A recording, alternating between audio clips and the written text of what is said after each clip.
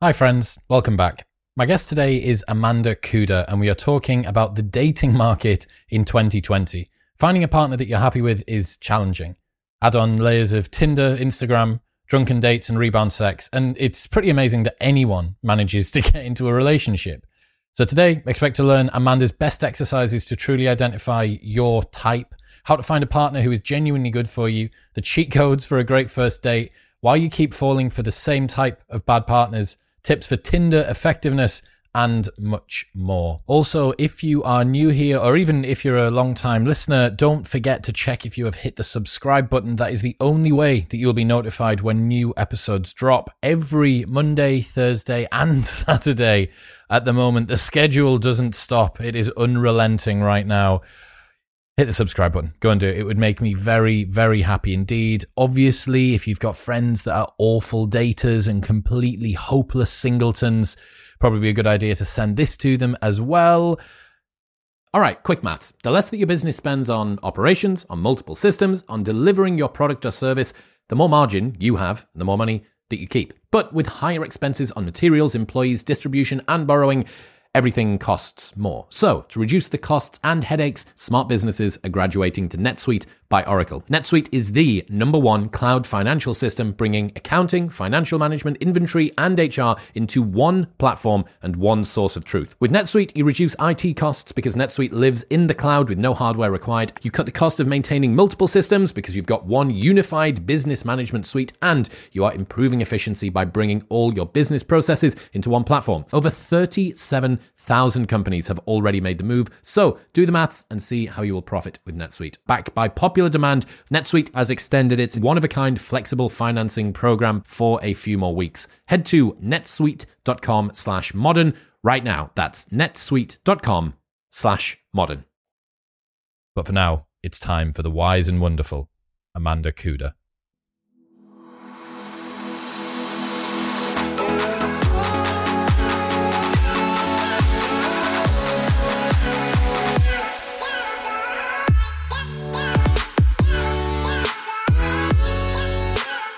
What are we saying about the combination of blue blocking glasses and moustache at the moment? They're great. It's good. I like the look. Definitely, it's good. That's how you. What kind of blue blockers are those? That's how I want to start a podcast. I want to start a podcast with barefaced lies that are also compliments at the same time. Mm-hmm. It's a compliment, but I'm like, how would I respond if I saw you in the real world and didn't know you? You're just some guy out on the street, and I'm passing you, and you have this look going on. I think I look great. Someone said that it was a little bit of a Freddie Mercury sort of thing going on with the moustache and the glasses. I thought a bit cooler than that. I thought like Oasis maybe, but it doesn't. You know, it doesn't matter. They're Ra Optics. So Matt Maruka, the guy from Ra Optics, will be on soon. CEO and creator of the Light Diet. So in podcast land, he's nuts. Yeah, in podcast land, that may have come out before this or after this. So it's like pick and mix. Listeners don't know what they're going to get. So what are we going to talk about today? We are going to talk about, you've had a couple of episodes about dating in the modern world, but they didn't have a lot of tips, like how do you actually become a modern dater? How do you actually do the thing? And I just want to jam on what are some practical / maybe a little out there things that you could be doing that are going to give you a leg up in the market. A leg up being both metaphorical and physical. Yes, exactly. No, I love it. I put a post up a little while ago, I think before we knew each other, at the start of this year, that said, true love in 2020 is finding someone that you could date sober. Yes. Do you think that's true? Oh my goodness, 100%. I mean, you know that I don't drink, and that for me is a lifestyle. I don't see any situation where I'll go back to it. I know that you say that you might do it every now and then, right? Toggle back and forth. But I don't see anywhere where it adds to my life. And especially in dating, I have seen as a dater where it completely detracts from the situation. And even though it's a scary thing to go out into the dating world saying, I'm doing this stone cold sober, it's actually 100% a value add. What bad situations have you been in when either you or the other person's got drunk or been drinking, or that you've heard from your friends? Oh man, I mean, every dating situation from my 20s on was lubricated with alcohol. So up until the time I was 32, I guess, every single flirting, dating, first kiss, first time, all of that was all drinking or drunk, right? And I just look back and I think that's completely unproductive. How did I even know if I was attracted to the person, let alone if we had chemistry or anything? And dating as a sober person is, I don't usually say sober, I say alcohol free just because it's like a little bit of a different of a brand, but dating in that market has been so interesting.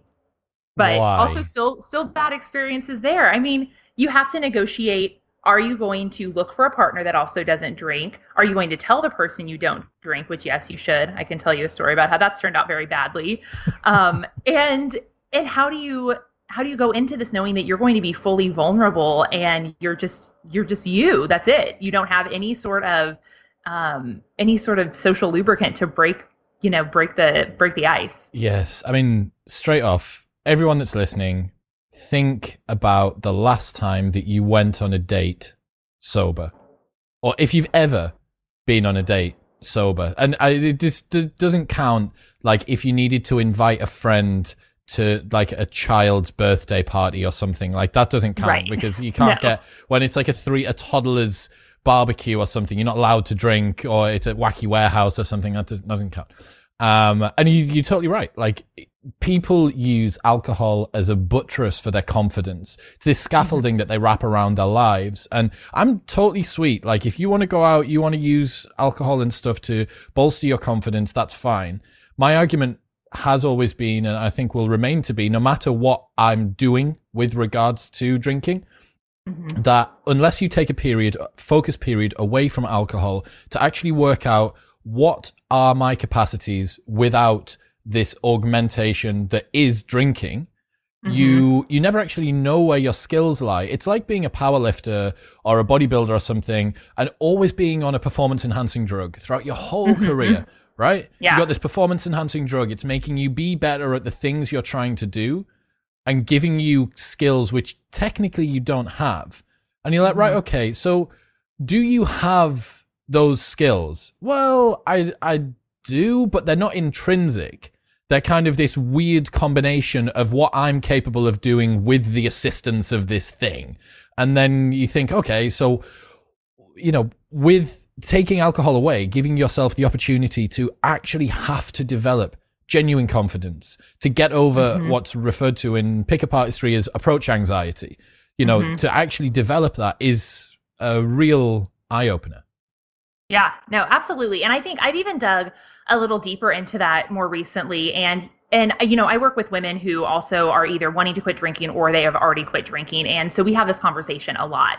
And one of the big things is, well, how do I go into a date and be confident? What isn't that going to limit the dating pool and all of those things? And yes, but it's going to limit your dating pool to a smaller, more attractive group of people in the end. And one of the things that I really dug into is, okay, what is this, like the subliminal message you're sending to your subconscious when you go out on a date and you have to drink? And okay, so if you're going on a date, what are some reasons you might want to drink, Chris? What do you think is adding to the experience? Being honest, it's been so long since I drank regularly and even longer since I dated. Like, I can't remember. If you held a gun to my head right now and said, when was the last time you went on a date? I couldn't tell you. Yeah. But thinking right back, it would have been a combination of, I don't know if this girl or date is going to be sufficiently interesting for me to keep energy high. Right. I don't know if I have sufficient confidence. I don't know if I can get over my approach anxiety. Sometimes I might have used a date as pre-drinks to a night out when I might have been going out with my buddies as like a pull the ripcord, like your warm up. This date's going badly. Right. Sorry. I see you later on. That was great. And then I'll sneak off to a club or whatever. Sure. So yeah, most of those, but I think a good amount of it would be improved confidence, getting over approach anxiety, stuff like that. For sure. And the most common answers are exactly that. You want to be able to speak more freely. You want to have more confidence. You want to feel looser. You want to feel sexier, whatever those things are. For men and women, they're probably a little bit different. But if you look at the reverse, the antithesis of that, that is saying, I don't feel my self-worth is good enough that I could possibly reach that feeling of feeling confident, sexy, engaging, interesting on my own. I do not feel confident enough in that. So therefore, I need something to help me get there. And if I look at it in that perspective, I don't want to date someone who has that like hidden mindset that they do not feel confident enough that they can have a conversation with me without and be interesting and be interested without a substance. That just doesn't bode well for our relationship in my mind. I agree completely. This is a red pill that I'm actually having to do a little bit of work to get myself back to the realization. It's like learning that your sleep quality is better when your phone's outside of your room. And then remembering what it used to be like when you had your phone still in your bedroom. And you're like, oh my God, I actually used to do that. And it's like, I used to think that drinking was just par for the course with dating. Right. Whereas now that red pill is so far down me that I can't get it back out. Yeah, no. Well, and to go a step further, one of the like really harsh red pills we have to all swallow is that most of our parents didn't have the ability to give us the tools to learn how to emotionally regulate properly. And this might not seem totally related, but just go with me here. So your parents don't have the skills to say, okay, Chris, oh, you're feeling sad. How does that feel? Not to like, diss your mom and dad, but I'm imagining 90% of our parents didn't do this. They didn't say, Chris, you're feeling sad. I'm so sorry. How does that feel? Where do you feel it in your body? Like, tell me about sadness, Chris. Or tell me about anger. Tell me about anxiety. Where do you feel that in your body? How does it feel to process it? Most parents are like, oh, let me take that from you. Let me take that pain or anger or anxiety and take it on as a parent. Or let me try and distract you and brush it away. Or let me tell you that big boys or big girls don't cry and you should just stop doing that. So we grow up with this. And then when we reach adolescence, we have to go out and learn to regulate on our own. And if we haven't been given the skills to do so, guess what? No worries. Society has a secret substance, like a little liquid gold for that. And so you can just drink your anxiety, your fear, your sadness, whatever. You can just take this magic elixir and it's gone. So then you're coming into the world, the adult world, with really, really highly stunted emotional growth. You don't have any clue how to properly regulate yourself and your emotions. And I say again, do I really want to be in a relationship, either me coming to the table as that person or me dating the person on the other side of the table that doesn't know how to regulate themselves except for with alcohol? Not really. Well, I need to kind of wave a little bit of a flag here that it might sound to some of the people who haven't swallowed this red pill yet or haven't gone alcohol free for a little while, like we're saying that all of you are somehow flawed and using alcohol as this coping mechanism. What we're saying is that alcohol isn't being used in a conscious way. It's not being used deliberately by you. It's not something, and there will be some people out there that just like, you know what it is? I just love a glass of wine. And it's like, yeah, we're not talking to you. Well, like, obviously we're not talking to you. But the vast majority of people, it's just not conscious use, right? It's not deliberate. Alcohol use on the whole, forget the dating side of stuff. Alcohol use on the whole is just habituated. It's done because it's what you've always done. It's done, and it was done then because it's what everybody else did. So you've got this weird, like, mimetic thing going on where it's passed down. My daddy did it and his daddy before him. And, that's how my mommy and daddy met. So, I don't know. You're in Texas. I'm allowed to say that. Yes, no, for sure. It's not, anyone who drinks isn't fundamentally flawed, but anyone who drinks at a decent level, guaranteed you have to believe that substance is either helping you achieve a desired outcome or avoid an undesirable outcome. And from that perspective, it's not a neutral in your life, right? You're always trying to drink it or, use it to get somewhere that's more desirable than where you are right now. And that's kind of a dangerous place to be. And definitely when it comes to dating. Yeah, I agree. So tell us some of the tips. What are some of the things that we can do? Because me and you both in our 30s and both single. I'm not sure whether you're quite as hopeless as I am, but both very single. Actually, hyper in lockdown. You're like as single as is possible to be. Oh yeah. There's nothing out there. There's no one in my apartment complex. Nothing. I'm just here. I'm just a lady with 2 dogs. talking into a camera. Will Smith, I Am Legending the shit out of it right now. Yes. That's what's going on. Okay, so give us some tips. Okay. So the first tip that I want to give everyone, especially if you find that you've continued to date kind of the same type of person throughout your history, I want everyone to do a really solid inventory of everyone they've ever dated. And that sounds a little time consuming, but it's so important. And it's a step that many people don't do. So let me detail what that is. And maybe you've done it, or maybe some people listening have done it, but I guarantee that the bulk of people haven't. So when you do an inventory, I want you to go through and just make like a simple sheet of paper, fold it in half, and put on one side like yes and one side no. And I really literally need you to go through every single person you've had a significant relationship with. And I want you to write down the qualities they had that are a yes for you and the qualities they had that are a no for you. And what you can do from this landscape is you can get a picture of, number one, what are the red flags, the no's that keep coming up? And I would guarantee, if you're thinking about it right now, I guarantee you could spot between like 2 or 3 people what some of the same kind of no's are, or what some of the same, like those aren't so great qualities are. And when you see that pattern, then you have to do the really hard work of looking at yourself and saying, okay, what was the crazy in me that attracted that crazy 5 times? Like, what is the world trying to tell me? What do I need to look at that I keep getting that same scenario? Because it's not the guy or the girl, it's me. I'm the common denominator, right? So I'm trying to think about the yeses and the good things. What's interesting for me as I'm trying to do it in my head is many of the things which I have that are common attractors amongst the girls that I've dated also come with some malignant side effects, which are probably linked to the nose as well. Yeah.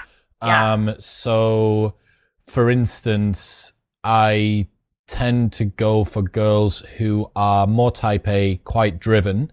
Great. Like, that's good. It means that we're growth minded. It means that they're always going to be prepared to do things together. On the no side of that, it makes them incredibly disagreeable. And because I'm quite high in disagreeableness, that means that we end up clashing. So you need I think a lot of these are going to kind of come as pairs, right? With some of them, and it's going to be, okay, can I try and find someone who has part of the yes, but maybe doesn't have all of the no? Sure. I know that's a really important distinguishing factor, but you can get someone who is high in arguability, and also just knows how to alchemize an argument to where it's you and them against the fight, against this other thing, versus you against them. And that's a big difference between someone who maybe is just at the next level of that type of person you've been dating, right? Yeah. And you can only see that and see the pattern once you really get clear on, okay, here are all the lovely things about Janet. Here are all the things about Janet that annoyed the shit out of me and that I don't really want to attract in another partner. And how can I work through those things that are annoying as shit about all of my partners, and ask myself, why am I so argumentative? Is there something that is in me that has to be right, or I'm trying to prove myself, or, I have like this little shadow in my past that someone embarrassed me for being wrong, and that I can work through that and be a better partner myself. And then I can stop attracting, this type of specific person. And it's been really enlightening for me. Like my specific pattern on the no, well, it's you need to do this exercise in a couple of ways. It's yeses and nos, and then it's also additional qualities. So some people, when they make a list of what their partner looks like, it's like, tall, blonde hair, blue eyes, whatever. They're going for physical things. And of course, I'm going to encourage you to go more for, I'm attracted to this person, right? Not like this person has to look like this for me to be attracted to them. Can't you just write down, I'm attracted to this person, or they're physically attractive to me, and that be enough? And that can evolve in whatever way it is in how that person comes to you. But what this does is it gives you this really clear list of who you're looking for, and allows you to go back and look at, are there any stuck points here? Because let's say you're talking about, I don't know who, sorry for all the Janets out there, because I'm just going to go down the rabbit hole and dog on you. We've already said this before, that if your name is Janet, Karen, or Sharon, right now the internet is a terrible place to be. It sucks. I watched a video the other day that was called The Karen Apocalypse.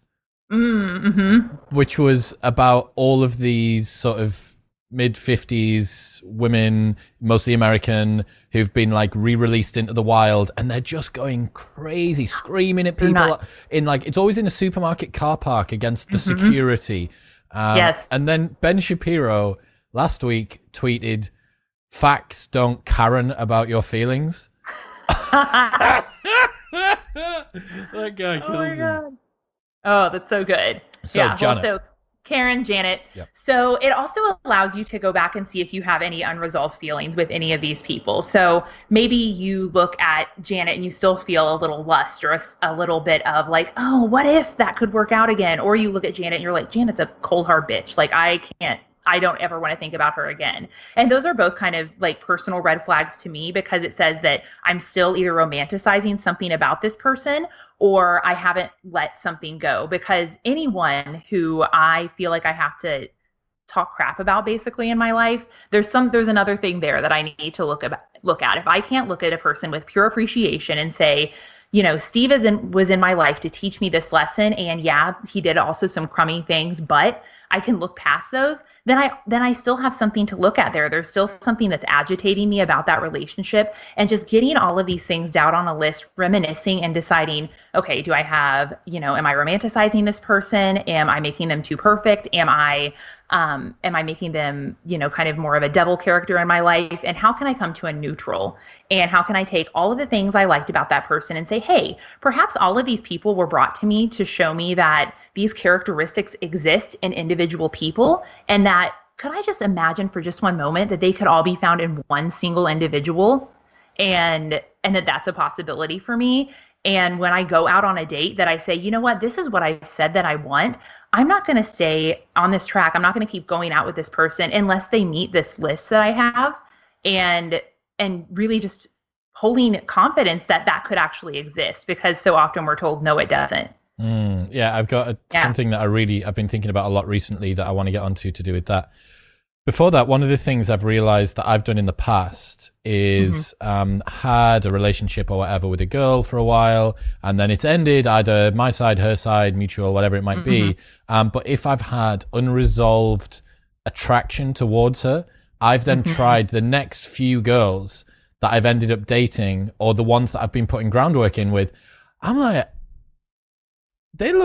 they kind of seem an awful lot, a little bit like the one from before, a little bit. Like when you look at them, you're like, am I like just trying to recreate this guy? Am I trying to find the thing especially if it's unrequited, right? Especially if it's the sort of thing where it was finished by the other person. You're like, yeah, I'm going to find her, but better. It's like, better. Yeah.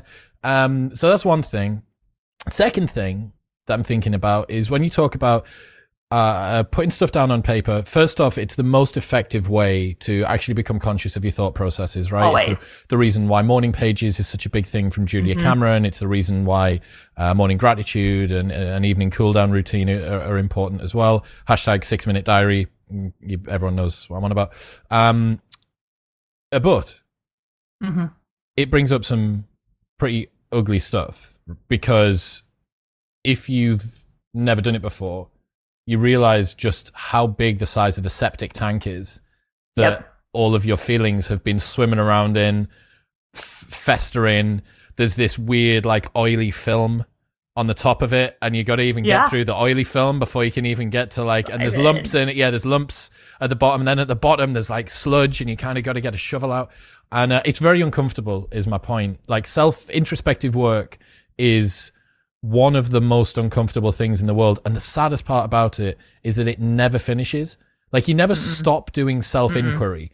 It's not like, oh, yay, like, actualized, off I go and sit in the sunshine. Like, that's not the way it works. Isn't that the exciting part about it, though, that you don't just like get to this level and you're like, okay, I think that's exciting. It's a bit exciting, but to me, it's also a little bit like an infinity game of pass the parcel. So you pass the parcel and you unwrap it and you're like, oh, yay, like, did a little bit more self-inquiry there, like one level through. But you never actually get to the parcel. There's no parcel. There's just wrapping. And you're like, oh, for fuck's sake.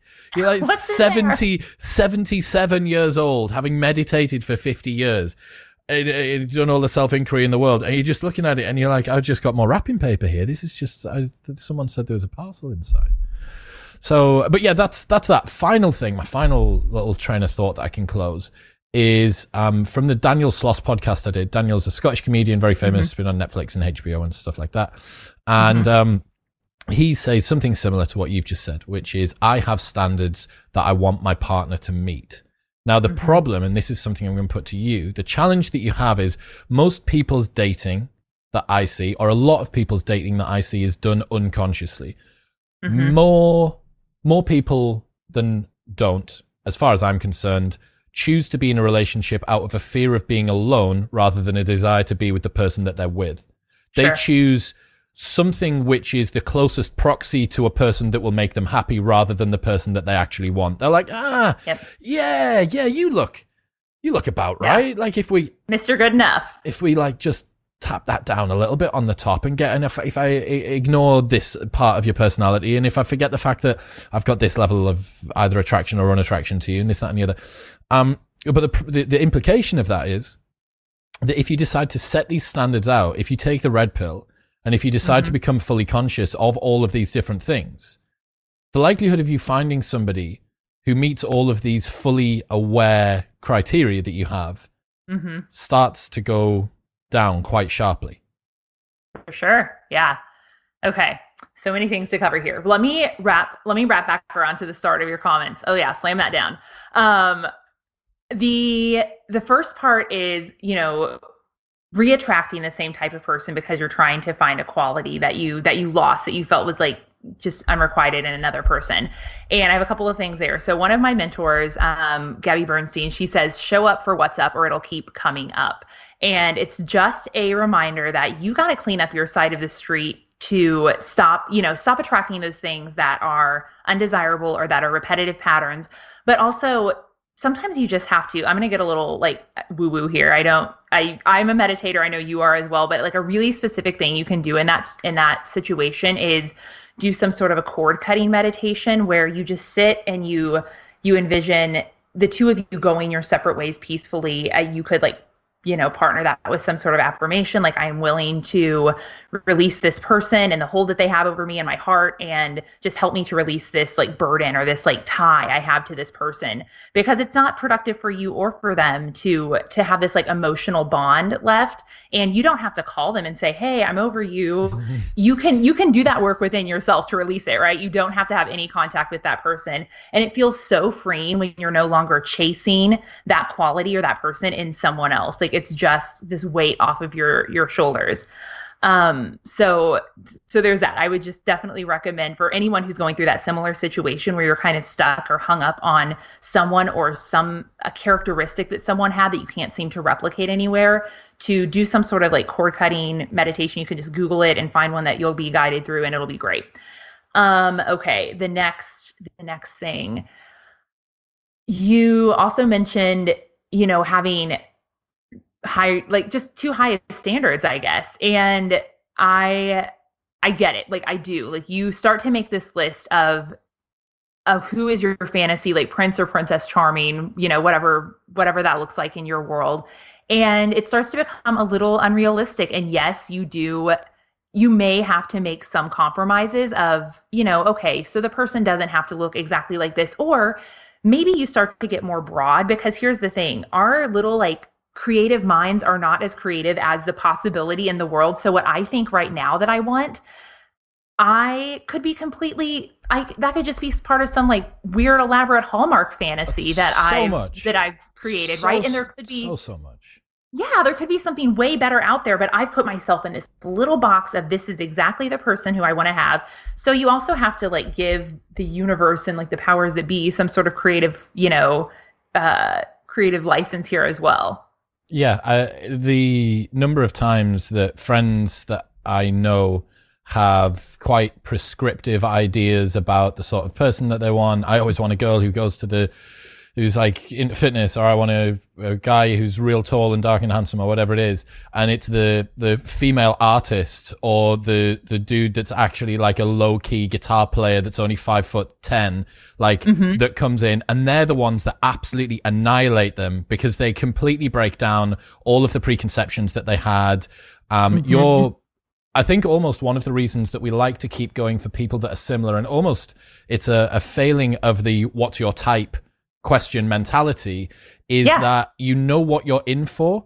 You would much sooner be unhappy in a familiar way than risk being incredibly happy with something that's new, because the coping mechanisms that you need to deal with the breakup of the new thing require an awful lot more learning. You're like, I don't know how to deal with the breakup with the artist girl. Like, I was great at dealing with the breakup with the fitness girl, like, because I did it 5 times. Like, she was easy, but this one's got charcoal on her hands, and she wears a beret, and we used to go to art galleries together, and you're like, oh, okay. So I think, again, a lot of that, like, this is, again, what we're saying, like, self-inquiry, it's just this never fucking ending vortex of like playing past the parcel, and you think, yeah, I got it. There's my biases gone, and you're like, nah, mate, no, you're so wrong. No, for sure. It's always another. I'm always learning something. Every person I date, I'm like, wow, I didn't know that I wanted that, or I didn't know that bothered me. And it's just this ever evolution. But that's another thing. Like, always, anytime you date someone, add back to that list of qualifications, because you always get something new that you're like, whoa, I really dig that about, this person and how they did that or how they got on in the world. And like, keep adding onto that list, my friends, because it just, unless you have this like long list of things that you like and that you're not that into, you're going to go into the next situation, and then you'll start to like, oh, well, but, or you'll forget, there was this one little thing that is kind of a deal breaker, and it's just so good to have that standing. But, in context of dating today, I think that looking at that from the dating app perspective is really interesting, because then you're just given like this visual portfolio of someone, and you start to really rely on, what is my type? Who is that person? And I think that it's really convoluted the dating game in a really shit way. Do you use, have you been an online dater? I mean, it's so weird when people ask that question, but I felt compelled to. I don't know why I even asked it. Like, who that's single hasn't used Tinder?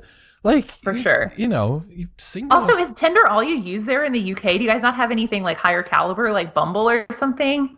Or do people just not use that? So I was seeing a girl about 2.5 years ago, and someone made a fake profile of me on Bumble. Okay. She was adamant, absolutely adamant, that it was actually me. And my response, play the system. And I was like, look, I'm telling you that it's not. Sent her like swipe down from the top of my applications. I was like, look, if I type in BUM, nothing comes up, which was fortunate, because it could have been like Amanda Great Bum 2019 or something like that. I was like, look, I don't have the app, and she was still adamant. And I was like, right, okay, you've decided to push the button far too far. So I was just like, look, you're going to make yourself look really stupid here, and then just became scathing. That one situation, it was maybe a 5-minute spearhead. And then the subsequent like 2 or 3 days of it burbling down and her realizing that she was wrong. That was attraction over for me. I was like, yeah, there you go. 5 minutes. You killed it. Yep. I'm off. See you later on. Yeah. Thanks for saving me some time, sister. So like Hinge and Bumble and stuff like that. They are on over here. What's the premier? What's like the gold standard dating app over in America? I would say it's probably Bumble right now. Just they're the hot one, but the brand of Tinder is definitely more hookup culture. So that's not one I even play with. But I think that no matter where you're using dating apps, I went into it with a really bad attitude for the longest time. And you know what? When you go into something with a bad attitude, damn straight you're going to get bad results. So I would love to share some tricks that I use to kind of like game the system and use all of these things more intentionally, because I guarantee if you are disciplined enough to put some of these things into practice, that you will get much better results off of whatever app you're using. I want Tinder discipline or Bumble discipline. That's what we're here for. Okay, got it. So, all right. So in terms of I want to talk about a few things. I want to talk about your profile. I want to talk about some rules for engaging with people. And I want to talk about actually your rules, like some rules for using the app itself. So the first thing is, if you look at a Bumble, a Tinder, whatever, it's like a social media game, right? It's an endorphin hit the entire time. And if you let yourself treat it as that, that's all you're going to get in results. It's always going to be just another Instagram, another Facebook, another whatever, game you're playing. And how many times have you sat down before you get on Bumble or you get on Tinder? How many times have you sat down, you just like closed your eyes and meditated and said, let me think about the partner who I want to like call in on this app or who I want to meet. Let me think about who that person is. Have you ever done that? No, I haven't. No, it's for me. It's when I'm bored, Yes, it's a time suck. Or when I'm somewhere new, because obviously I'm far too much of a cheapskate to pay for Tinder Pro.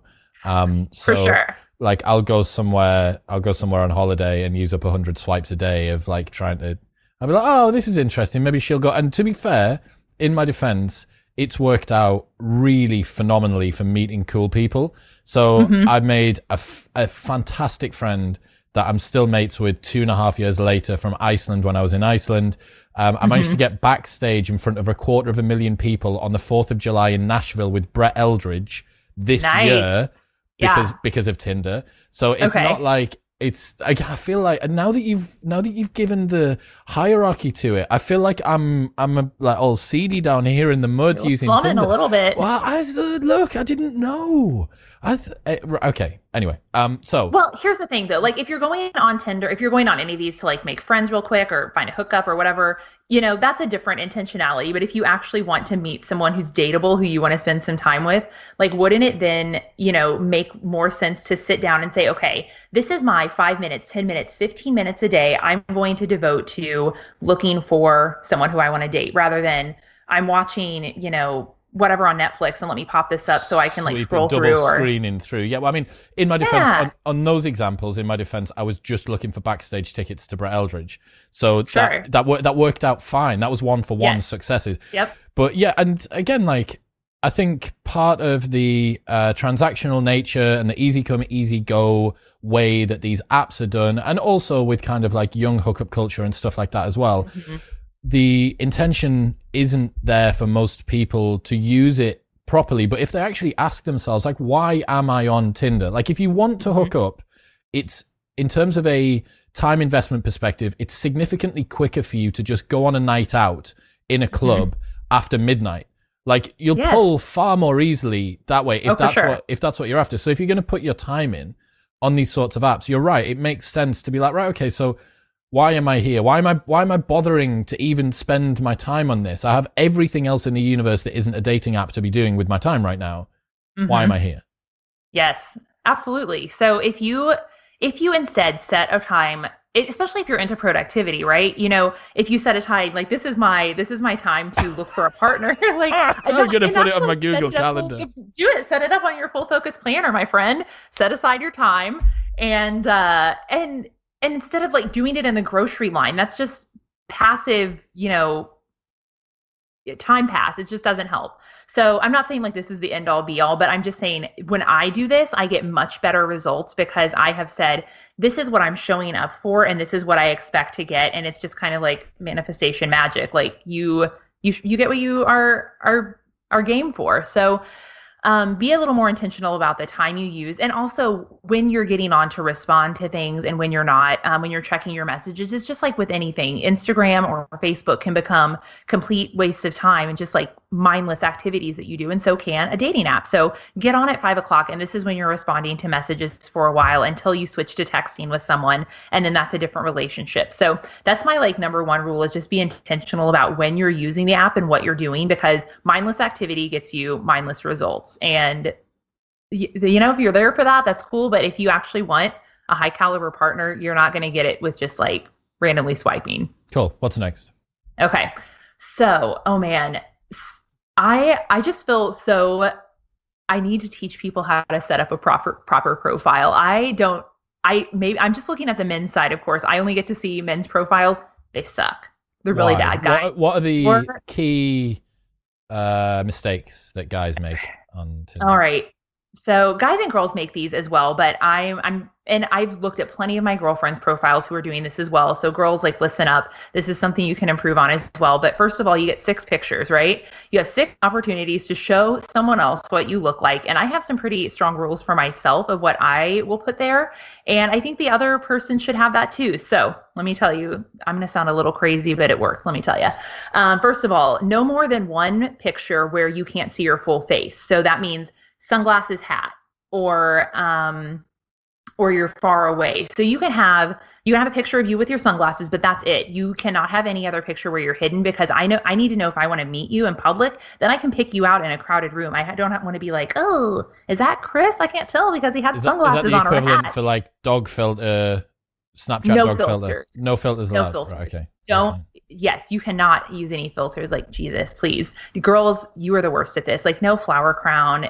Just be like a picture of yourself, for God's sakes. Is that hard? Doing the flower crown or doing like the dog photo is making a profile for your girlfriends to see. It's like, no, unless you've selected like, I'm interested in women, like, yes. What do you, yeah, I get it. I feel like for guys, like, stop reporting that behavior. Make that a hard left. Like, don't even acknowledge. Yeah. It's just so frustrating. Who cares? Like, get your Snapchat filters out of here. So basically 5 of the 6 pictures need to be where I can see you full body. That means I don't want 5 pictures of you and all your bros, because then I'm trying to figure out who you are. How do I know which one of you are in there? Right? I'm zooming in. I'm like, which one is he? They all need to be within the last year. You need to have at least one that's like full body and not like, you don't have to be like showing off your body, but to where at least I can see the rest of you.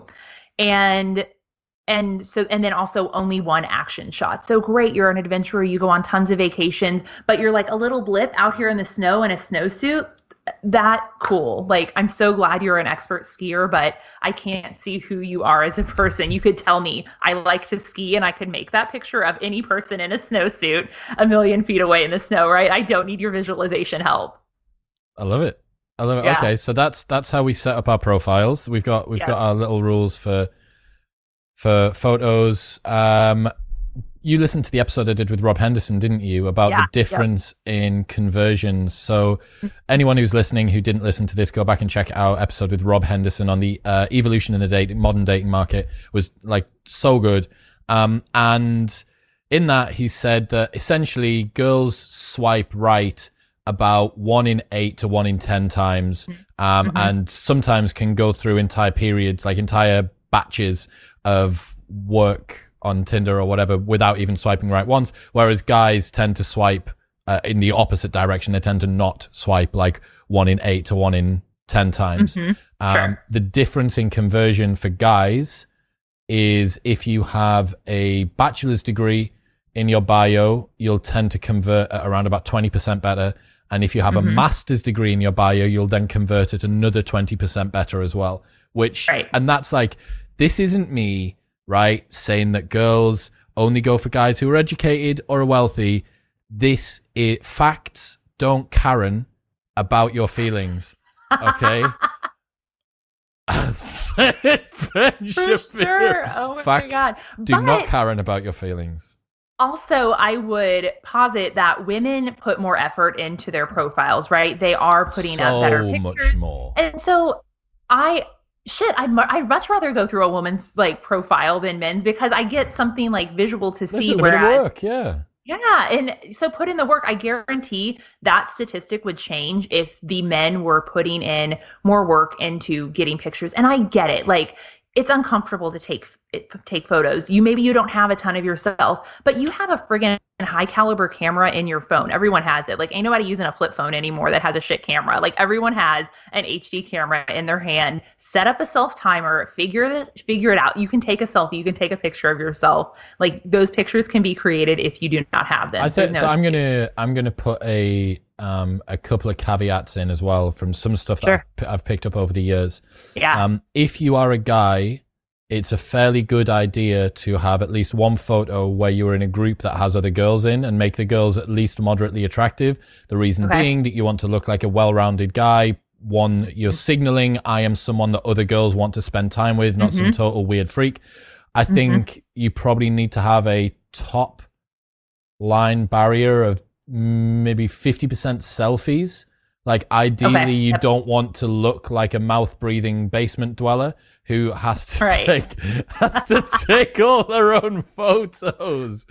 For sure. So, like if you've got the full frame thing, even if you, like you say, if you've kind of mess around with the self timer and like just prop your phone up with some books, at least you can fake having friends. Yeah.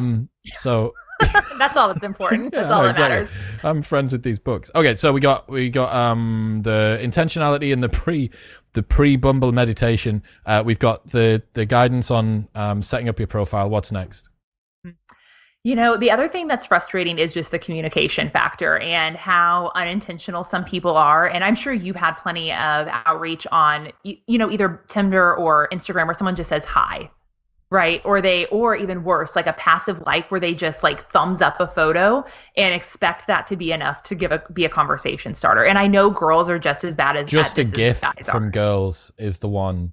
Like if I get another one, because I don't watch Friends, so I don't know who any of the characters are, but there's like some guy from Friends or some girl from Friends or something, this like famous Friends GIF, like how are you doing or something that's written below. Oh yeah. Yep. And like there is an entire internet of GIFs out there. The fact that I've received that GIF so many times that I can recall it means like that GIF is now outlawed for the rest of time. Yeah.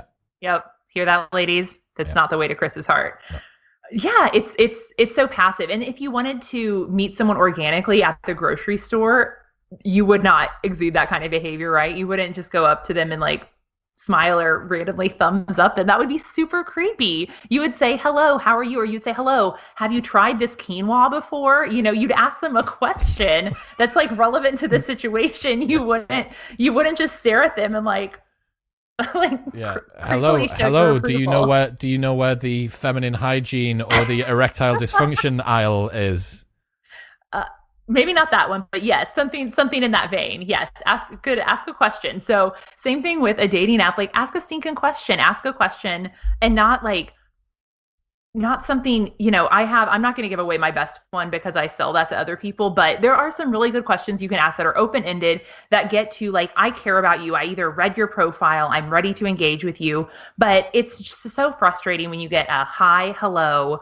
I'm not even going to try. I'm going to put the ball back in your court because I don't have enough, confidence or time to actually start a conversation with you. So always start a conversation, ladies and gentlemen, both of you. Yeah, I guess even if you don't ask a question, the implication of you just alerting the other person to your existence is this is now a job for you to do. Yeah, for sure. And it's just it's making the other person work super hard. So like, give us I'm going to use the leg up. throws a fucking bone here. Throws a bone. Yes, you got it. Okay, next? What else? So those are like the main rules for just like navigating the dating apps. The other things that I like to put into place, this sounds like I'm like a badass and have like all these rules, like you're never going to get past the stone wall here, but that's not true. I'm just very, very intentional. And the other thing is when you actually are going out on dates, and I've seen so many people like really screw this up and do this a very casual way. So I'm going to tell you, I have a 3-rule date, and that is nothing to do with sex. It is this, there are 3 dates. You have to go on 3 dates that are actually like meaningful dates where you get to know a person. And I actually like to look at them more as like a meetup, because if I'm just meeting you for the first time, I don't know if I like want to date you or go on a date with you if I met you on a dating app or even in the grocery store. So can we not just look at it as we're going to have a casual, hang out where we decide, can we be friends? And for me, that looks like you have to be able to hear the person. So you have to be at like a coffee shop, on a patio, or on a walk. A walk date is my like top 1 favorite date all time. Like, can we just go on a walk, like move together, and also have that way, like silence isn't uncomfortable. It's just so much better. Like walk dates are my jam. And so many people, especially like to go back to the alcohol conversation, it's let's meet for drinks. Okay. So let's go to a bar, a happy hour, whatever. And it just completely convolutes the situation. Not only the fact that you're drinking, but more of the factor that you're in a loud environment where you can't hear the other person. You are overstimulated by everything that's going on around you. And if I want to know if I want to have a long-term relationship with you, I actually want to sit down and get to know you a little bit. And so my first 3 dates can never be bar, concert, movies, comedy show, anything that's like raucous around me. Like I need to have like concentration to be able to have a conversation with a person. I love it. I can just see the or hear the discomfort coming from a lot of people who think, well, yeah, like that's all well and good, but like, you know, that just sounds a bit sort of lame or boring. And it's like, okay, so what you're saying is the people you choose to date are so uninteresting that you can't bear to be around them without something else to entertain you. Well, no. It's just no. That's that's exactly what you're saying. If you have a visceral response at the moment to the suggestions that Amanda's making, that you shouldn't have this kind of hyper stimulated, hyper normalized environment where there's loads of stuff going on, and if you've got it's kind of just below your breastbone, kind of just above your stomach, if there's like a bit of a hot feeling there, and you're finding yourself swallowing a lot, that is because it's triggering you. And that means that there's a little bit of something for you to work on there. Mm-hmm. Absolutely. Yeah. It's just, you know, you have to look at and of course I've had my days where, you know, those were the fun days, and that was my 20s. That's great. And if you're still in your 20s, like just don't, you know, write this down, listen to this in a couple of years, and you're going to thank me so much more. Yeah. Come back to this episode, pin it, flag it, do whatever. Yeah. But so if you're in your 20s, just go have fun, screw around, do whatever. You deserve that time. That's like your rite of passage to do all of that. But if you're in a point where you actually value your own time and you want to have a meaningful connection with another person, you can't do all of these other things that just signal transaction, right? And that's exactly what any of these dates signal is, okay, I don't find you interesting, or I don't have enough faith in myself to be interesting that we could go do one of these other things where we're a little less like stimulated around us. And frankly, a walking date, there's plenty to stimulate you. You're going to pass other people. I mean, obviously you have to live in an environment where it's warm enough and whatnot, but that is the ultimate stimulation. You have things all around you to talk about, people you're passing that you can comment on. It just gets your brain moving. I think that I wish I could like trademark the walking date. The walking date's a good idea. Yeah, I like as well. There's I sound like someone who's just lived and breathed Neil Strauss's The Game, but the only references I have from the guys' side, there isn't an equivalent for guys of a holistic approach for dating as there is for girls. There's just pickup artistry. At least if you're my age, now there is some slightly more good stuff. And I'm going to give you my number one book, guys, for dating advice at the end of this podcast. So stick around for that. But there is a common held piece of advice in dating that you shouldn't sit opposite each other if you can. You should try and sit at a right angle. So you should try and sit adjacent because it is less confrontational. It means that you're both moving in the same direction together. But the walking date is actually even a step up from that, right? That you're kind of with the person turning to them and then kind of going back to the front and then turning to them and go back to the front. Yeah. Oh, I like that. Yeah. A little bit of CBT going on for you there. Okay. So what we got? Walking date. What else? My dog was about to howl in the background. I'm sorry for any of you. He's taking a nap. He just woken up. Yeah, it's a him. Okay, so walking date. You know, I think. Oh, and then really being clear at the end and going back and reviewing kind of the date that you were on and what you liked about that person and what you didn't. But even before, like, let me wrap back around to before the date. I know that you kind of alluded to the fact that some of your listeners, and I agree, are probably thinking, oh, well, that's really, you know, what if I'm not, you know, able to talk to the person, or what if I'm not interesting, or they're boring, and all of these things.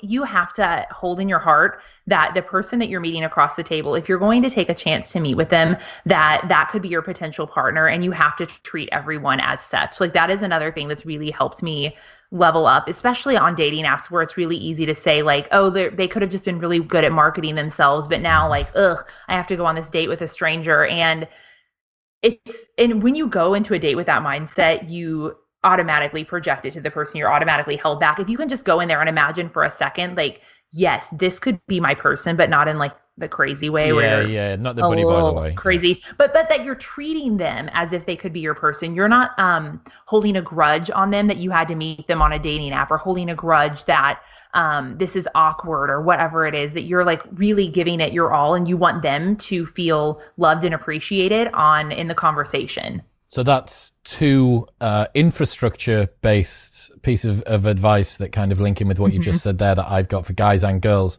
which is if you open the funnel in Instagram or on a dating app, your first goal should be to get them off of that and into WhatsApp as quickly as possible. Like if you get past obviously presuming that you think they're sufficiently attractive, they're sufficiently interesting, like get them off that, because the platform that you are on is coloring all of the interactions. For as long as you're the Tinder girl, you can be like the fittest, most interesting Elon Musk incarnate in female form level of intellect girl on the planet. But for as long as you are on Tinder, you're in the gutter. Yep. So get yourself out of that as quickly as possible. For sure. And with that, like, this sounds so bad, but you need, in my opinion, you need a scalable option to be able to get yourself off that sort of a platform. So come up with a script, come up with a funny little joke. I've got mine. I can't say it because then when I say it to, well, like, you know Same. what I mean? Yep. See, this is the thing. There's a level of transparency that you get on this podcast, ladies and gentlemen. I always said I was going to be truthful with you, but I didn't always say that I was going to be completely transparent. But you need to just have a thing, and it's like, just use that. Like, if something comes up naturally and you're like, oh, I really think that I should tell you about the best coffee shop in this, let me pin you the location on WhatsApp or whatever, like, kind of, but it seems so contrived, right? Like, just come up with a script and use that. And like, when it's like, okay, it's time to pull the pin. And if they say, oh, I don't really have WhatsApp or do whatever, everyone's got it. Shut up. Yes. And then, so move them on. Okay. So we got The Walking Date. We've got what else do we have? We've got be intentional with using the app when you're using it. Have a good conversation starter. Don't just give a passive conversation. We have set up your profile, put some intention to it. Don't just like jack around and put the first 5 pictures on your phone or find, that's just a big one. Like, be intentional with your profile. Everyone, if you are trying, you're on a visual service, you have to have a visual profile that's pleasing. It doesn't mean you have to look like a supermodel, but we just have to see what you look like and who you are. And then just have a little bit of hope for who you're meeting and what's happening there. If you look at dating apps, just like I have, as at some point of like, oh, this is just shit, everyone's on here, it's just the same old thing over and over, then you'll get the same old thing over and over. And that's not the result you're wanting. If you want a better result, like, put your mind to the possibility that it could be in there. Or just, this sounds, well, no, it sounds masculine to me. It sounds harsh coming from a woman. But one of the things that I tell my clients is, if you don't like dating apps, at least use them for practice. Like, you have an endless pool here of dates you can go on and completely fuck up and then just move on to the next person. Yeah. Right. Like, at least get yourself some confidence and go out on these random dates. And then when you meet them in the grocery store on the quinoa aisle, you'll have, the confidence because you've already had all of these conversations. Feminine hygiene in erectile dysfunction aisle. Yeah, exactly. So yes. I got a couple of things that I've come up with recently, actually, that have popped up in my head. So one of them is another concept from Pickup Artistry, which is called assume attraction. And assume attraction is exactly as it says on the tin, that you are the prize. So that's the subheading. Assume attraction is the concept and you are the prize is the subheading. What it means is that you need to go into a situation with, it doesn't matter how hot the other person is or how interesting or how intimidating the other person is. You know all of your uniqueness, your quirks, all of the different life experiences that you have. That makes you incredibly unique. And this person is just Jonathan or Leanne or whatever it might be. Like, they're just a person. You are you. You have all of these real different, colorful, interesting things. Even if you think that you're boring as hell, you're not, because you've got 20, 30, 40, however many years of experiences behind you. You are the prize. And if you go into the situation with that in your mind, it will come across in the way that you project yourself. It will also make you a lot less worried about failure or about being rejected, treating it as my life comes first. And then you will attach onto the side of that. You are the prize. And it's the equivalent. I got a friend, Alex O'Connor, being on this podcast. He is a big atheist podcaster, and he sat down with Richard Dawkins, the guy that created New Atheism. And I was like, dude, he's only 20 years old, this kid. He's a like freak savage, crazy clever, Oxford Uni, doing philosophy. And I was like, were you not worried? are you not like nervous or whatever? And he was like, no, I was nervous for Richard. Like, he's fortunate to get to sit down with me. Yeah. Like, my podcast is the thing that he's here to be on. I'm not here to be on his show. He's here to be on my show. And as soon as he taught me that, and I was like, holy shit. And now every guy, like Ben Greenfield came on here, and I was like, it's fortunate for Ben to be on my show. Ryan Holiday's just confirmed to be on this podcast. I'm like, that's going to be fun for Ryan to be on this show. You know, like, and that going into it, even if it's, you know, that you're kind of gaming it a little bit, there's, your thoughts become the intentions quite quickly, and you're like, yeah, actually, I am like a bit of a badass. Like, there's no reason that I shouldn't be like owning this girl who drives a 911 and is in penthouse and all this stuff. You know what I mean? Right, exactly. No, that's a great perspective to take, because if you don't, then you're coming to it from the perspective of, I don't have enough, so I have to find that extra something that I don't have within you, and it's never going to work. You're always picking based on an emptiness that you have that you think the other person can fulfill. 100%. Yeah. Okay, so that's my first thing. Assume attraction, and you are the prize. I've already said, like, get yourself out of the app, and this goes for guys and girls. I also think that this is why Instagram is a underused, or is a better to use dating app than Tinder is. Now, obviously, you can't refine your search criteria as efficiently, but you get to see a lot more of the other person. You can work out mutual connections more effectively. And also, you're never going to be like the Tinder girl or the Tinder guy. You'll just be the Instagram girl or the Instagram guy, which again, naturally, it just raises that level of conversation up just a little bit more. It makes you think, well, this is kind of a little bit more normal. I said that I was going to give my my favorite book, and this would be really cool for you to actually get most common dating errors that you see from guys and girls, and then any resources and stuff like that, and obviously like your own stuff for sure. But for me, for girls, I'm sorry. I think on the whole, I think girls are pretty good daters. I think that you're always going to say this, right? But like, I think that guys just suck at dating. Like I'm friends with too many young lads to know, to even believe that guys are competent at dating. They just suck. Right. And there's some guys are pigs, including me, at times in my past, not now, obviously, Angel, but of course. My favorite book, Models by Mark Manson. So it was the first book that he ever wrote, and it was How to Attract Women Through Honesty, which has, depending on where you're coming from it, looking at it, it could be like a real mincy kind of like fluffy title, or a really transactional, like that's kind of mean title.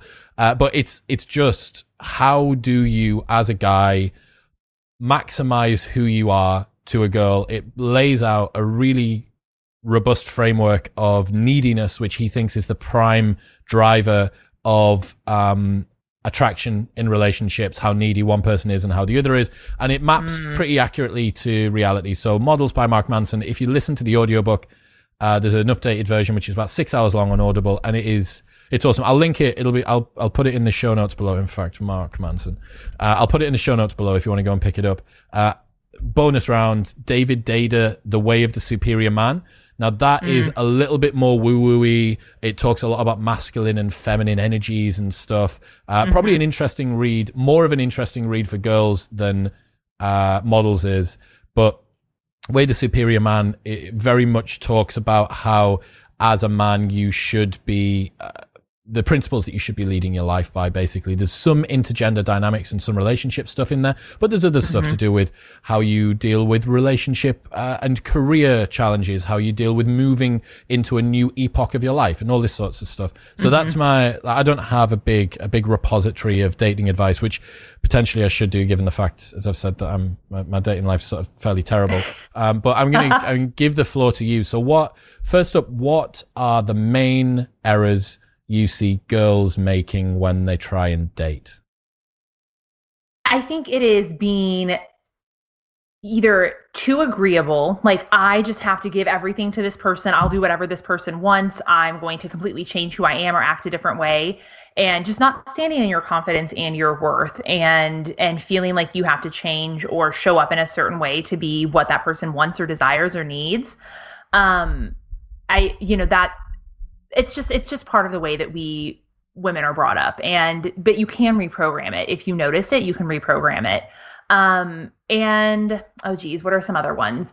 I think not leaning too far towards your masculine or your feminine side, right? I think that can be in relationships for women, that can be something that's a little bit detrimental, because either you're trying to like stand your ground and saying, no, I'm this person, you have to do whatever I want, and then you're just a bitch, or you are the other way and you're too agreeable to someone, or you're always like that's more of in the psychology side, that's more of you're the oh geez, I'm losing my words now. You're the anxious attached person, right? You'll do whatever that other person wants because you need their love from them so bad. Neither of those polarities are actually that enjoyable to be around as a guy. No, I can't speak about what guys are like in that relation for girls, but as a guy, it feels like whoever it is playing a role. Now that could be your true personality. You could be the 99th out of 100 agreeable person, or you could be the 99 out of 100 disagreeable person. That could be you. But the fact that there's so little nuance to the way that you operate, the fact that like everything that I say is rebutted with, well, I don't agree with that, I don't think that that's right, or like a scathing comment, or like whatever it is. If I can ask you a question, this is the fucking heuristic. I've worked it out. This is the heuristic to use. If I can ask you a question and I can predict your answer before you answer it, that's it. And think about some of the people that you've spoken to recently. If you're single, obviously, if you're not single, like get off this podcast. Like your partner will find out. But think about the last few people you've been speaking to. Like, can you predict their answers? Can you ask them a question or say something, make a statement to them? And can you kind of ballpark guess where their answer's going to be? And if you can, like, what are you doing? Like, that is the same as dating a ventriloquist's dummy. Yeah, absolutely. For sure, man. And it just goes to show that that's that person saying they're mirroring what they think is going to be satisfying for you, right? And sorry, you've heard it before. Like, guess what? We've both been in that situation, and it's so bullshit where we're just performing for the other person. And when you find the person that is your person, I just have to believe that it's like two fingers like folding hands. If you're not watching video, it's like you're folding your hands in prayer. They just like fit together, and you don't have to do this like performative bullshit that you've been doing your entire life. And, I'll just wrap back to what I said in the first part, that I really want to drive home, that if you find that you are continuing to attract the same type of person, you have to ask yourself, what is it that person is mirroring to me that I'm supposed to be seeing, that the universe is like, hello, sister, hello, brother, like, we've shown you this 5 times. We're reflecting right to you what you need to friggin' fix in yourself, and you are ignoring it time after time. Like, if you keep attracting that same frustrating, undesirable, deal breaker characteristic, ask yourself how that is in you, or how you're asking for that, because it's safe. It's you hit the nail on the head before, that you are the common denominator. Absolutely, you are. So reading Mark Manson's models, there's 2 red pills that are they're so large that I almost couldn't swallow them. So the first one was essentially that you are the common denominator in all of your relationship failings. Like, people that say, guys that say, and I've been like subject of this as well. I do it, or did it. Where you say, all of the girls in my town are bitches. All of the the entire female population in your town, that all of them are bitches. Yes. No. All the girls you meet are bitches, or all of the girls respond to you in a way which makes them seem like bitches. That is the trick, and that's the same for girls as well. If you say, "Oh, do you know what it is? All the guys in my city, they're just all fuckboy. I need to move to it's Italy. Like, if I was in Rome, none of this." And that's the myth. The myth is I've got to move out of my small town, big city, whatever country it is, to find myself X, a guy that has this, a girl that does that. They're just not open-minded enough. They're not free-flowing enough. They're too this, they don't have any dreams. They don't have any goals. You're like, you are the common denominator here, and that hurts to swallow. Like the fact that you are the architect of your own misery. It is. Well, that reminds me of, I'm going to give you 2 examples because I know we probably need to wrap up, but for that, I will say, as someone who has moved across state, 2 states away to kind of like reinvent my life, the thing that you have to remember is wherever you go, there you'll be. It's one of my favorite quotes because you cannot get away from yourself and your own self-created I brought it with me. I thought I'd left it. I thought it was gone. No. And, it's something that's a little bit nuanced about doing this inventory of who you dated before. I will tell you the thing that I found that was a common denominator that was weird, and it really made me have to do a lot of self-reflection. So some of them can be quite obvious, but some of them you might have to dig a little deeper. And one for me was every man who I've had a significant relationship with, he has been just recently coming out of another significant relationship, unwittingly done by me. Like I wasn't sitting there like, oh, you just got out of a relationship? Great, you're freed up. Let's go on a date. That wasn't my MO. Some of it I didn't even know until we were involved, but there was something in me that as like a fixer or something was attracting someone who needed to feel safe or needed to, whatever it was that they were looking for. I haven't quite deconstructed that yet. So listeners, if you want to help me out here, do that. But that's mind blowing. Like every person coming out of a significant relationship. And so that just says there's something in me that I need to work out that stops attracting that. And so I have a book for that. So let me tell you my book recos. So one is, it's not a dating book at all. Guys and girls could use this. Men and women, you might even say, for the older crowd listening. It's called Dark Side of the Light Chasers, and it is all about shadow work. And I think that your listeners are probably self-actualized enough to do this type of work.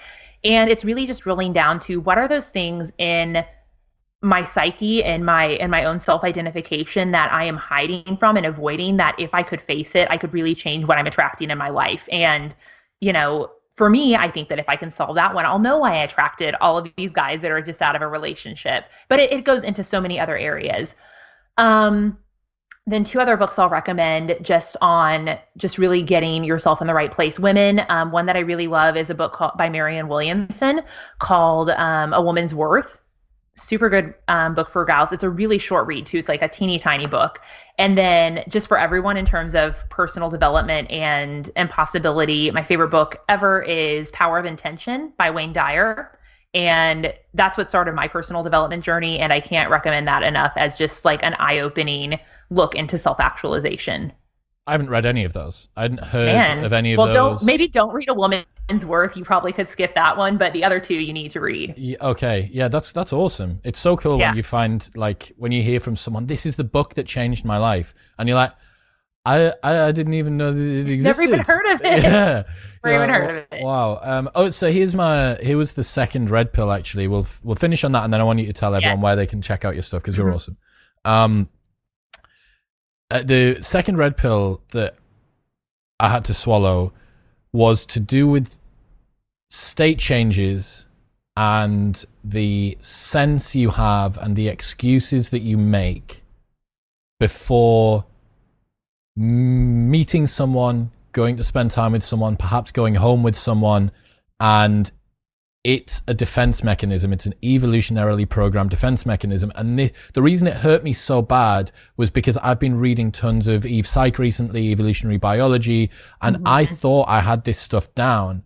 And I was like, I understand why pride's there. Holy shit. I understand why I feel good when I'm working. And oh my God, I understand what loneliness is. That's what that is. And blah, blah, blah. And then it's like, oh no, this is so much more pervasive than you thought. It is everything. So that basically, if you are a guy or a girl and you can think back to a time where perhaps you have been having either a serious or a casual encounter with someone who's either existing or new, probably actually no, only someone who's new, or realistically only someone that's new, and you felt some sort of resistance come up in why you shouldn't go over to their house, let them over to your house, go on the date, do the thing, and the front of your brain has given you this really logic, well, maybe I'm just not that attractive. Oh, I'm so tired. I got this knee ache. I got this, like, it's the outside of my knee, like the kind of the back. Like, you just come up with these things. You rationalize these reasons. But it's not. It's like you are attracted to this person. You were attracted to this person previously. You've been attracted to them for ages. Maybe you've even thought about getting physical with them in the past. Why now are you somehow talking yourself out of it? And it is this fear of state change. We like being in the cave that we know. Safe and cozy. We know this cave's safe. The one next door, there might be a saber-toothed tiger in there. Fuck that. I don't want to go in there. It's like, there's not a saber-toothed tiger in there. There is just a guy or a girl in a bed. And you need to be aware of that. You need to know, right, okay, am I saying I'm not attracted to them, my knee hurts too much, I'm tired, work's going to start in the morning? Or is that because you have a fear of going to see them? Or is it more genuine than that? Is this, okay, rubber meets the road time now, like I really need to work out whether or not I'm sufficiently physically attracted to them? But I like looking back, the number of times where, and you think like, oh, guys should just be hot to trot all the time. The number of times where I've been like, some excuse on WhatsApp because don't know. Didn't have a reason. Just did it. And I'm like, and I was in Tesco car park in Kenton. It was only a couple of weeks ago when I listened to this bit of Models from Mark Manson. And I was like walking around in this daze, reflecting on all of the different times where I've done that to myself. I'm like, oh, you dick. You absolute dick. Like just talking to my own amygdala, like just trying to speak to the base of my own brain, like you. And it just had me. I was like, that's it. I've come up with so many excuses so many times. I can't see you, don't want to see you, want to do this thing. Or like, I'll just say what happened another time or whatever it is. And it's just fear of change. That's it. Right. Yeah. The misery that you're in is more, you know that feels like, so it's much better than like the misery that you could be in somewhere else that's unknown. One more book recommendation then for that with relationships. This is a old school book, but it's still super relevant. It's called Conscious Loving by Gay and Katie Hendricks. And they discuss kind of like pleasure limits and upper limits that you have in your relationship where you won't like, oh, well, if I let myself achieve happiness, then it's only that easier to get like dragged back down and be hurt again. It's a really good book. It kind of focuses on people in relationships, but you can still read it as a single person and get a lot out of it. That's awesome. Amanda, this has been really fun. We've been talking about doing it for ages. I want to get you back on. I know. So girls think that you're cool. They want to work with you. I know that do you still only work with girls at the moment? I only work with women. Yeah, it's just easier for me, honestly. And I work with women who specifically are alcohol-free or sober curious. If you want to hear more about the dating stuff that I'm into, I have a whole course on dating. Honestly, guys could purchase it too. I just wouldn't work with you one-on-one. The dating course you can find on my site, authenticallyamanda.com/mindful dating. And it goes through everything we went through here, but in so much more detail of how I want you to be intentional, how I want you to grow and improve your self-worth so you can be the partner that you want to call in, and then how you interact on dating apps and in the real world, how to set up your profile, like all that stuff. It's all like laid out in there with plenty of exercises and explanation. You got all the cheat codes in there as well, all the best openers, all that sort of stuff. Yes, my best opener. It is in there. Never fails. Never fails. That's so good. Look, Amanda, everything that we've spoken about, Amanda's fantastic socials will be linked below. I can't sing your praises enough. You've been awesome. You've been doing some cool stuff recently in the sober community, and it's so nice as well. Like I think we've both spoken about this privately, but to see someone who is from that side of the community, but also is really pushing the envelope in other areas. Like, okay, so how can I use the insights that I've gained from my personal development and my growth to make girls better at dating, or to be better wives or better mothers, or whatever it might be. It's so sick. If you've enjoyed this episode, tell me and I'll get Amanda back on. We've got, as you can tell, we're just like buddies chatting away, so we can do this all day. Amanda, thank you so much for your time. Thank you. It's been such a pleasure.